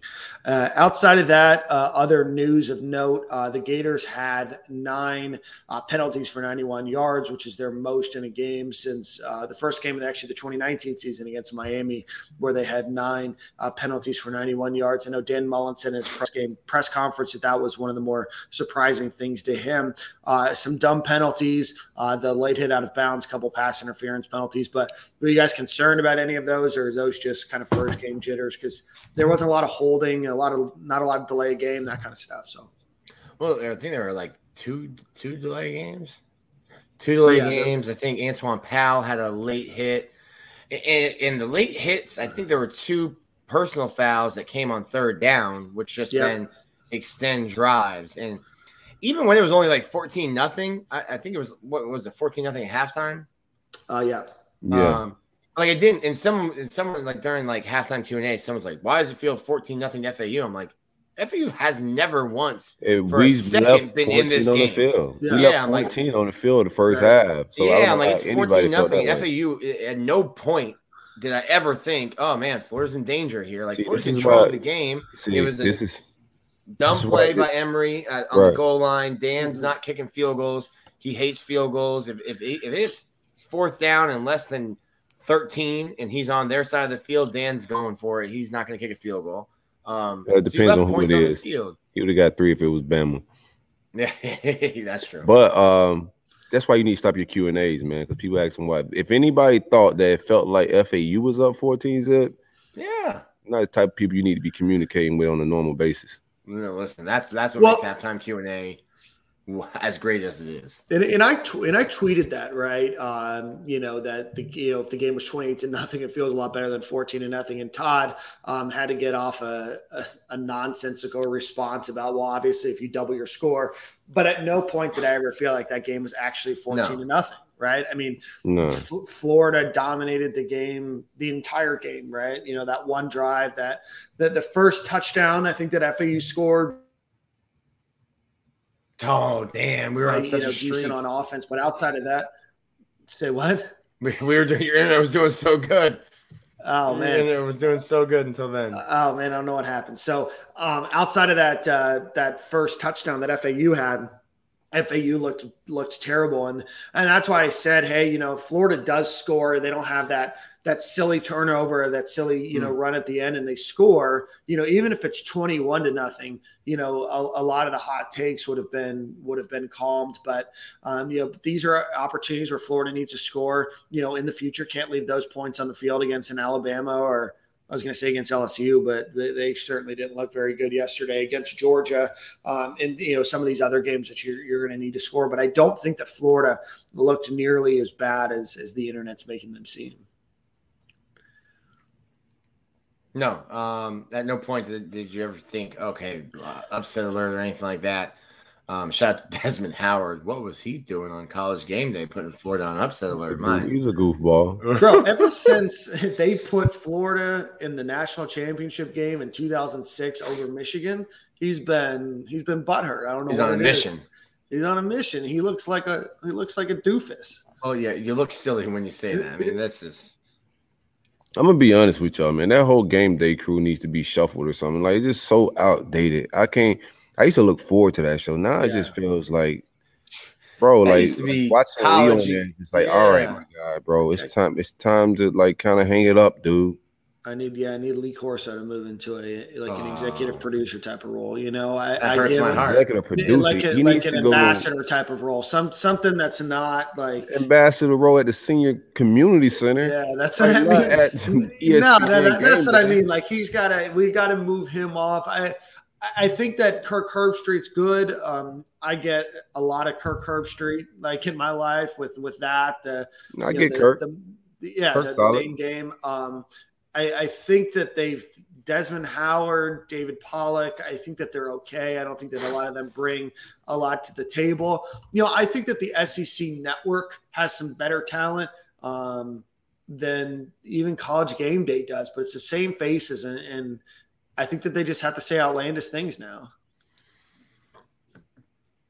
You got to at least let Corso be there for the pick. No. In the hat. Come on. If he's not going to be on the show, just like wheel him out there at the end and let him put on, the mascot hat. No. He could do that at the shuffleboard halftime thing. He could do it there. I think it's time for Lee to hang it up, man. He's a legend, man. Shout out to Lee Corso. We've been watching him for years. I love like the headgear thing. He's legendary, man. But bro, the product is suffering. Like I don't want to see that anymore, man. I'd rather just watch something else or do something else on game day than watch like that. It's just not entertaining anymore to me. Speaking of, I've never been more disgusted in my life. Oh, okay, sure. Than what I saw. Wait till my Manscaped read. At the Dukes Mayo Classic. You started this. You got Dukes like hot in these streets, man. They I need to bring him back on. There was some. No, we're not bringing him on to talk about. I saw a guy bathing. No, that sounds like you and him FaceTime call. I saw Mayo eating contests. I saw random folks in the crowd just stuffing their face in Mayo. Y'all are wild. No, y'all are wild. You should be ashamed. You should be ashamed that that's how your product's represented. A dignified condiment like I eat would never allow their condiment to be consumed in such an audacious manner. Anybody that eats mayonnaise out of the jar needs to go to the feds. For real. That was disgusting, though. There are probably some fans who made the trip to Charlotte that are now on no-fly lists after their performance with Mayo. Probably got Rona, man. You can't be eating during a pandemic. It's like that's just good advice. Just good life advice. It is. Oh, my dad did let me know that he served me Hellman's growing up. So my apologies for. I told you Hellman's the GOAT. Like, what are you talking about? You better respect Hellman's. That's what we had in my house. So, what else? Dukes. I've never seen Dukes before. Shout out to Dukes. Hey, and shout out to everybody on this podcast that listens. I must have gotten over 100 tags and random Mayo things over the last couple of days. So I'm glad that those can be we're done. We've moved on. But any other thoughts on the Florida Gator game before we move on to next week? I think we're going to have some issues at special teams, Nick. Stop. Why you throwing that edge in there? That's why we didn't kick the field goals? That's probably why we didn't kick the field goals. Well, I'm interested in who's going to kick a field goal because Chris Howard, shout out to Chris Howard. He's 16 of 16 on his career, point after touchdowns. Who's going to kick a field goal? Because I think Crispin came in late and kicked a PAT, but who's going to kick a field goal? I don't know who has the bigger leg. They're getting, they get cute. Greg Knox, I don't know who's calling it, but they get cute. Excuse me, they get cute with kickoffs. Like, hey, dude, if you got a kid that can kick into the end zone, just do that. They try to get that hang time, and college football changed that. You can call a fair catch on a kickoff, and the ball's still going to the 25. So then they get cute there. My bloomin' onion, Jeremy Crawshaw, first punt, not great. Sent it straight into the end zone. Shout out to Tommy Townsend, who FaceTimed me from the locker room during the game. Yeah, I saw that. They'll get the punts. We'll figure the punting out, Dan. Don't worry. I'll be at practice Monday working on punts. Yeah, but one thing that we didn't talk about on this show, and this is going to get Silk's attention, is Xavier Henderson looked really good returning punts. It looks like that already. It looks like we're going to have probably Kyer back there when they're looking to probably fair catch the ball, and Xavier Henderson when they're willing to not fair catch the ball. However, Xavier Henderson did catch the ball on like the 10 or 12 yard line, just found a seam and just busted right through it. Well, that first punt looked like a pass. I mean, that thing did not get very high off the ground and went directly at him. I thought, okay, this one you can return. The second one, he gave like this little like half fair catch, like he was almost trying to like bait somebody to like stop. I think it was that one you're talking about, Dan, that he returned. But yeah, hey, he's slippery. Like the Migos sang about, he's slippery. He can move around on punt return. I think you might have something there. And it's like I said about Kyer. Listen, if the punt returners' heels are going to be on the 15 to 10 yard line, the punt returner is going to be Kyer Elam because he's back there to wave an arm, catch the ball. I know Stoke doesn't like to hear this. He's waiting for Bama. I'm just telling you, he's gonna take one. He's gonna take off. He's gonna take off with one, nigga. I'm just telling you what I'm hearing. He's gonna get yelled at if he's back there. He's gonna get yelled at. He's back there to wave his arm, catch the ball, and get the offense back on the field. X is back there. So you saying if Kyer takes off, he's gonna get the Dan Mullen look like with the quarterback sneak? Yeah. We just talked about how suspect the other corner looks. You want him to roll an ankle returning a punt? Absolutely. And get a receiver to catch the ball. Like I don't understand like why you got him. Like we got a lot of receivers that can catch. Kyer Elam, running back like Bowman, somebody could catch. Anywho, Kyer Elam will get yelled at if he returns a punt.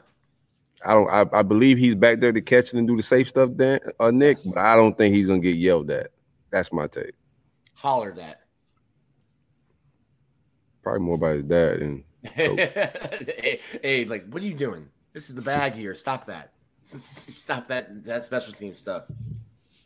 Yeah, I just thought like overall, like not a bad game. We got a lot of kinks to work out. We should have like dominated this team better, obviously. Emory just gotta get better with his timing. I think his timing's off, his reads are late. So he got to clear that type of stuff up for a veteran guy. For this team to be able to have a successful year is gonna depend on that position right now. What I'm seeing is quarterback position. And that's pretty much my overall take of the game. Yeah, not a lot to still a lot of games to be played. Gators are 1-0. The only way you make it to 15-0 is by going 1-0 every week, right? So you already know I'm Homer Simpson, man. One game closer to Atlanta, baby. All right, so Gators gonna be saying dope in a couple of weeks over there, Homer. You keep them negative. Keep that negative energy out of here, Nicholas.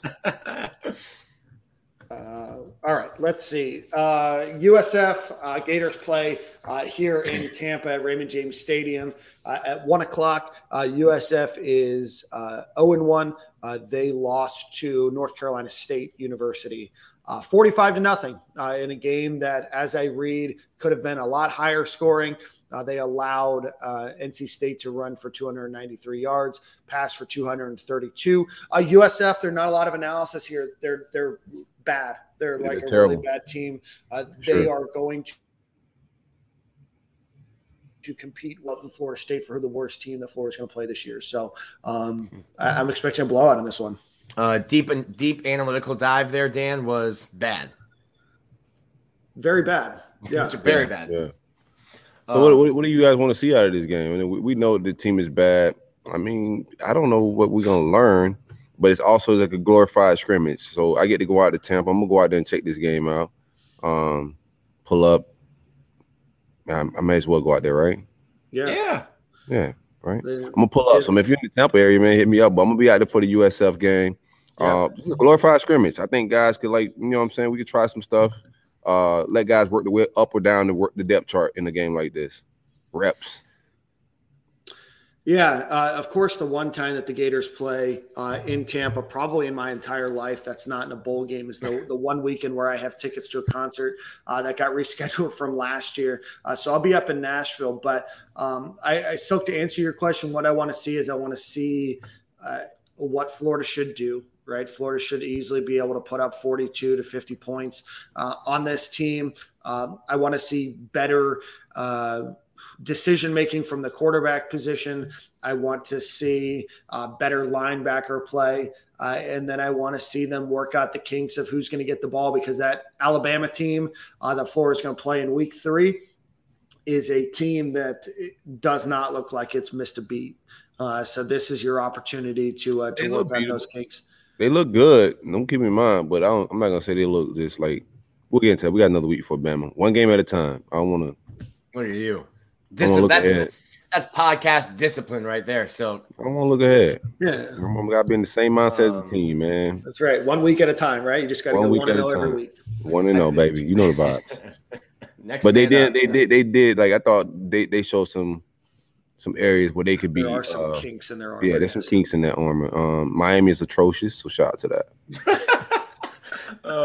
Silk's out here in full head coach mode. He's like, the next game is the most important game. The next team is the best team on our roster because that's who we're I'm gonna tell you something, man. Like having to be responsible on the timeline now is new for me.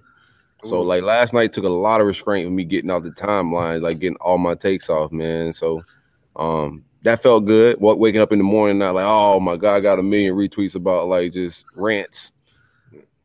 Shout out to you. Yeah, it felt great.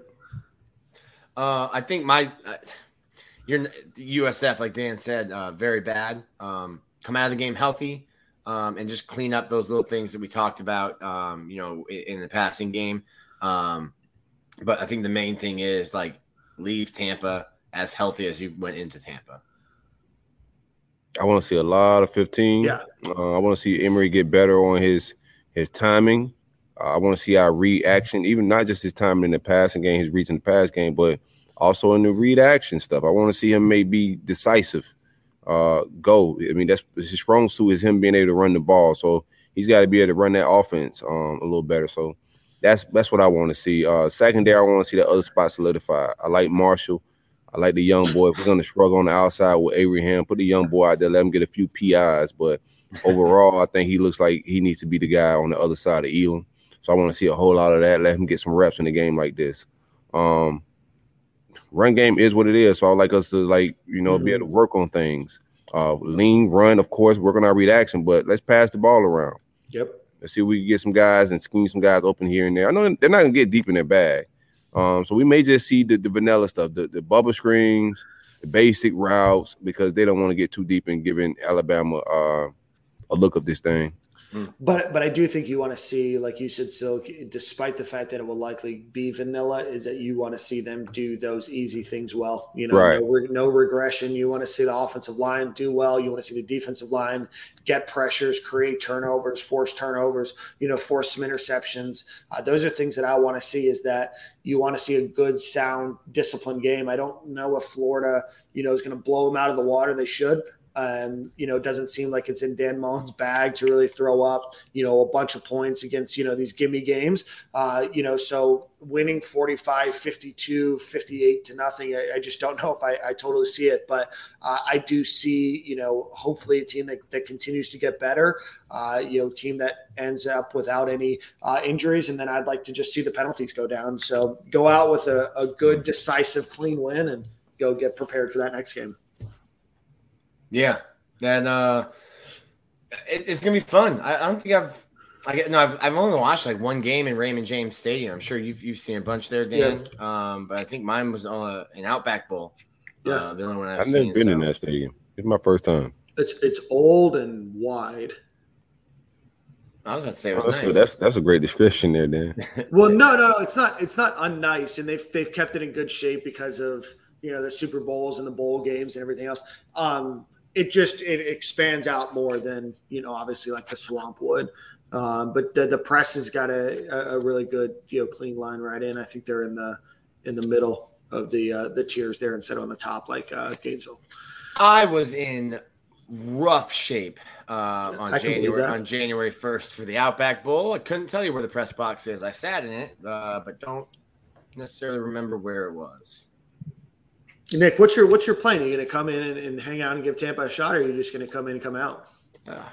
Treat Tampa like you treat Mayo, as little as possible. Probably drive in at 9 a.m. Leave Gainesville. I'll probably leave Gainesville like 8 a.m. 1 o'clock kickoff. Yeah. Drive straight to the stadium, get into the press box, eat my free meal, watch football, and then is it like lunch, like school lunch? It depends on where you are. Now, listen. So Florida gives us like boxed lunches. When you go down to apple and a sandwich. No. There was an orange. There was a bag of Cheetos and a turkey sandwich yesterday. Regular Cheetos or Yeah, baked it's like a Cheetos? field trip. Y'all going to the zoo, my man. When we go to LSU, somebody's grandmother has been cooking the jambalaya and the gumbo for a week. LSU, like you have to watch yourself because you might eat too much and then like fall asleep during the game. It depends on where you go. Some places feed you better than others, but hey, it's a free meal. Thank you. LSU play yesterday. They might put I you to sleep themselves. I may have to travel out to LSU this year. They looking like food. They're like a nice time to go have some Louisiana food. Why they look like food? That is an unbelievable place to watch a football game. It's on my bucket list. I got that tailgate on my bucket list. I got to check it out soon. And if you get a night game too, that's a place. That's definitely a place to go. I got lucky enough one time to get a night game there. Every other game has been 3:30. But that's an awesome stadium. I put it right up there with the Swamp in terms of atmosphere. So right on. Cross it off the list this year. If you think they're looking like food, this might be the year to go. All right. Let's get into a little buy or sell action, which is sponsored by our friends over at Prize Picks. Visit prizepicks.com. Use promo code SG. Soak's going to take the week off. His wallet's sitting a little light. But visit prizepicks.com. Use promo code SG. Allows you to wager on a lot of different over-unders, passing yards, rushing yards, incompletion or interceptions, pardon me. Overall fantasy allows you to mix multiple sports. You can, bet that Brooks Koepka is going to shoot a 68 and that Bryce Young's going to throw for 150 yards or whatever the line is. Really cool place to be able to do that. Visit prizepicks.com. Use promo code SG. I won $60 yesterday wagering. So shout out to me at prizepicks.com, promo code SG. All right. Shout out to me. So shout out to me for winning $60. Real quick before buy or sell, we are going to start a GoFundMe page. Silk won't be able to participate in the rest of the season. Yeah, why? With the frivolous spending and all of the buying. Man, you can't determine my budget, Nicholas. There is no budget, apparently. I'm over. Like the projections after last night, my projections are off a little bit. The accountant's calling over budget, huh? The CPA called last night and they're like, "Hey, you need to relax a little bit." So spending's been a little ridiculous. Where we at with it, Dan? Let's see what's on the list today. All right. So the Gators end with no interceptions in yesterday's game. But buy or sell that the Gators get 1.5 interceptions or more against USF. I'm buying that. He learned nothing from you, Nick. He's learned nothing. I'm buying that. Like we can't pick these people off next week. We're not picking nobody off the rest of the season. Like, come on. This is the worst team in the world. That's true. I've been Scrooge McDuck sitting on a pile of gold coins, so I guess I'll throw it in there. I'll buy this. Old Scrooge McNick over there. Who you got getting the pick next week? Give me a Dean and give me I'll say a linebacker or somebody. So give me Dean and Ventrell next week for a pick. I'm gonna go Trevez and Perkins. Wow. I like that. You in the same position, so that's the bold strategy. Don't worry about me.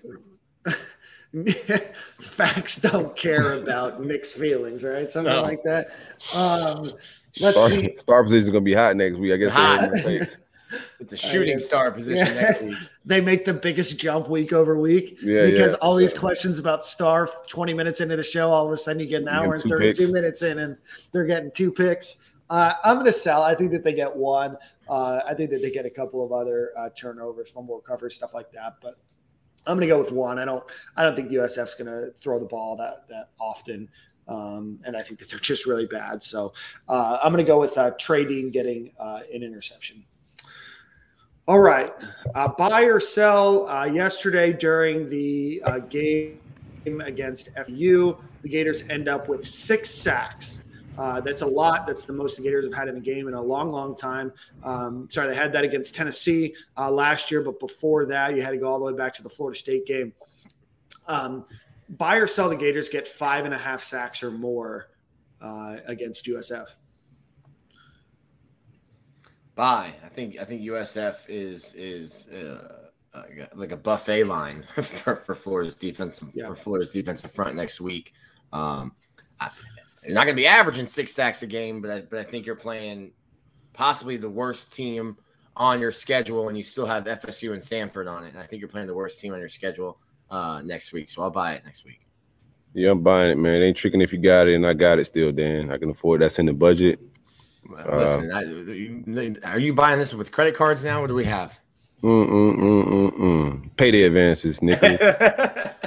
Old-fashioned payday advance, but I'm buying it, man. I think we at least get 5.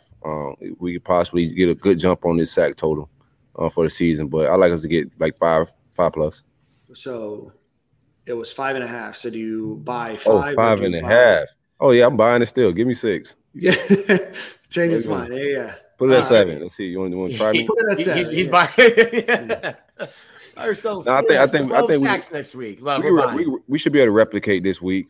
This offense, like it's hard to get all sacks on the offense we just faced because it's like tricky, real get the ball out fast. They were like scheming to get the ball out quick too, like knowing that Florida can get after the quarterback, and you still getting home, still getting there. Still got. I think FAU would beat USF by 14 points. I think they'd be Florida State by 14 points. Yeah, I love the Willie. FSU fans were able to get some tweets off yesterday, not knowing that they don't play for another 7 or 8 hours. Oh, we're about to have so much fun tonight, man. The semi-truck is going to run them right over. If you thought I had fun doing the Miami game, you just watched this Florida State game tonight. Oh, my God, I got some tweets. Absolutely. It's a professional timeline now. We got no work tomorrow. No, I've been getting my dad jokes off, Nick. I'm getting into a cleaner bag. I'm finding my groove in this whole new world, but you see, I've had a very PG-13 timeline, and you're shifting back towards that now? Huh? Yeah, no, I'm chilling. It's a PG-13 timeline. Whatever that is, I'm chilling. I'm not like a movie rating. Yeah, I know. Yeah, he knows what PG-13 is, Nick. Oh, okay. So, that's how I'm moving forward. Like PG-13, heavy on the PG. Heavy on the PG. Okay. You gotta get your dad jokes off, man. I'm going to buy. I think the Gators get 6 plus sacks. I just think that they absolutely eat them alive. The only reason they wouldn't is if they truly just dropped back into some sort of contain. But I don't see USF. I mean, this is not your USF teams of a decade ago or a half decade ago. This is a really bad team over here. Buy or sell. The Gators had 153 yards passing yesterday. Buy or sell the Gators throw for 225 yards or more against USF combined. Oh, man, that's a low number. But they got 153 yesterday. Sell. They might run for 500 though. You're gonna sell 225 yards? It's a low number. I don't think Florida will average 225 yards a game. You're too frugal for my liking, man. Listen, I just said they're gonna run for 500. What do you mean? Yeah. I mean, that's kind of like an easy take right there, man. 225. I think and Emory could give us 225 between those two against a terrible USF team. We better hit 300 yards. I'm absolutely buying this. What's up? You all right? I'm trying to decide if I'm going to buy or sell. No, I'm trying to decide if we should go to 275. I'm trying to see what number Silk would sell at. No, I like 225. Just keep it there. I don't want to get ridiculous, but 225, I think we should be able to hit that, bro. I think that I'm gonna buy because I think that they're gonna really try to push throwing the ball. I think that they've got to try to figure out timing. I think that they've got to figure out going into the Alabama game. There's a lot of kinks to figure out. I think that they know that they can fall back on the rushing game to win this game. So I wouldn't be surprised if they go heavy passing to try to build some confidence in Emory Jones and Anthony Richardson. All right, boys, finally buy or sell. Anthony Richardson gets more snaps than Emory Jones. Not starts, but just plays more overall snaps. Did he get more snaps yesterday? Because he played the entire fourth. No, he definitely didn't get more snaps.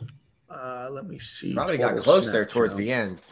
I'm gonna sell it, and I think it's you leave Emory in there. I think there will be like third drive again. I think we might be in a situation where like, hey, Emory Jones is getting the first 2 drives, and Anthony Richardson gets the 3rd drive of every game, and then you kind of go from there. No. I think that vibe's changing a little bit. We might get into some spurry of like sprint him out for this play, like type shit eventually. I think maybe I think Dan wants to build Emory up. Obviously, that did not happen yesterday, but he comes out, stands behind him firm. Looked at Cole Kubelik like he had 17 eyeballs on his forehead when he asked him, is there a quarterback controversy? I think Dan will go all in, and you'll see Anthony, but I think Emory will play more snaps. Yeah, I like Emory to play more snaps, but I don't think it's gonna be you could dedicate. Oh, we're just gonna chill and we'll throw AR out there on the 3rd series. I think he's just too explosive of a player just to be keeping for like just to say we're getting him out on the 3rd series. Mm-hmm.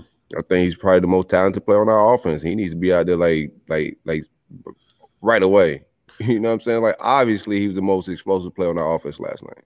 Yeah, and I don't think we really talked much about that 70 plus yard run where he had also the play where he hurdled the defender. He looked incredible. He looked faster than I thought he would, especially on that. I mean, I knew he was fast. I knew he was athletic, but I mean, he completely ran away from that entire defense. Left them in their dust. I mean, I don't know, if the guys gave up after they saw him, sprinting by, but he looked like a specimen. I'm going to buy that he actually gets more snaps than Emory Jones does. For a reason that I think that Florida is going to blow this team out and they're going to play him more. But I just think that he's right now the better player, and you've got to figure out the best way to get your best player on the field, no matter who's starting or not. I think you've got to find the best player to get on the field. I guess my last thought before Silk we go into Manscaped is, what were your guys' thoughts on Dan Mullen's comments? Some of the internet was upset about the way that he reacted to that question. Were you guys surprised that he reacted that way? Not necessarily that he named Emory Jones a starter, but that he kind of was flabbergasted that Cole Kubelik asked him the question. No, I mean, he's playing. He's not shocked. He knew they was going to ask that question. Like, come on. No. I think not that he was like actually shocked, but his shocking demeanor. Yeah. I think that was all like he did what he's supposed to do. Like he acted shocked, but he wasn't really shocked. And I think that was for a purpose. To kind of like support and back Emory Jones. Emory's been here for a while. It's his guy. He recruited him here. He got to keep his, like I said earlier, he got to keep his guys around. But I'm not mad at his reaction. It's all smoke and mirrors, man. He's really not shocked. He gets the question in real life, and he got to figure out how to like make that room work. He's got to play some psychology games. He's got to politic a little bit, and not just at quarterback, a lot of other positions. You can't just it's a different day and age. It's free agency. You bench a kid, they could be in the portal and out of here. I'm not surprised at all. I think you like everything Silk just hit on. You've got to keep everyone happy. I was joking in the press box last night. I was like, Emory might be in the portal before Dan even gets to his press conference. But I think Dan has faith in Emory. Emory might, change the way that happened. Or Anthony might change, the way things shake out just by the way he plays. But it's one game. The first game, Emory Jones started. I wasn't surprised by the way Dan handled it, or that Dan came out and said, he is our starter. Kind of looking incredulous in it. I think that's all planned, and you're trying to keep everybody happy and keep things running smooth in that quarterback room. Understood. Well, Silk, why don't you take us to a Manscaped ad read, and then who is the song of the week? Is it me? I think it is. See what I can find. Time to save them balls. Time to shave them balls as well. Lawnmower 4.0 from the good folks at manscaped.com is the best of the best when it comes to man grooming, skin-safe technology, protect the family jewels, no scrapes, no bruises, no bleeding. You can use this thing in the water. It's waterproof. Wireless charging. The best of the best. It's Manscaped. Weed Whacker, also another great tool. If you got a little ear hair, nostril hair, go and knock that right out with the Weed Whacker. Ball deodorant. They're calling it fall. But in Florida, it's really not fall. It's still too hot for your balls, man. Be sure to use that ball deodorant from manscaped.com. Coupon code SG at checkout for 20% off and free shipping. Protect your balls. I love it. I love it. Well, boys, I'm glad football season's back. We're going to get a big guest, I think, on next week. Nick and I were talking a little bit about it at social. We're a couple drinks in by then, so hopefully he remembers to reach out to that person. Here's his reminder. So looking forward to seeing you guys next week. We're recording this on a Sunday, so hope everybody has a good Labor Day. By the time that you hear this, it might have already passed. So hopefully you had a good Labor Day in honor of the concert that I bought tickets for 2 years ago that I'm going to see next Saturday. Let's give our friends Whiskey Myers a shout out with their song Stone. And we'll see you boys next week. Same corner, same time, my dude.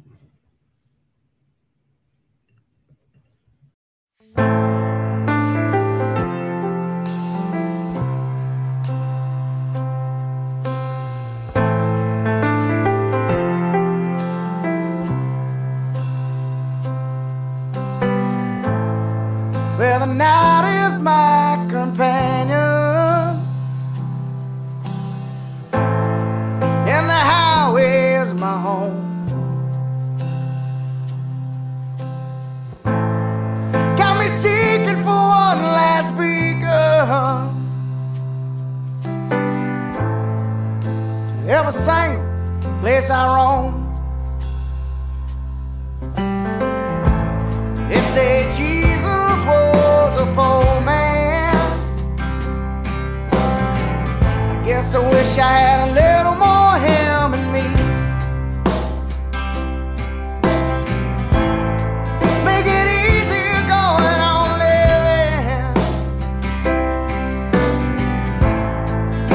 Heartache, misery. Sweet, sweet heart of mine, I'm gonna break again 1,000,000 times. Or is this too far gone? Or have you turned stone?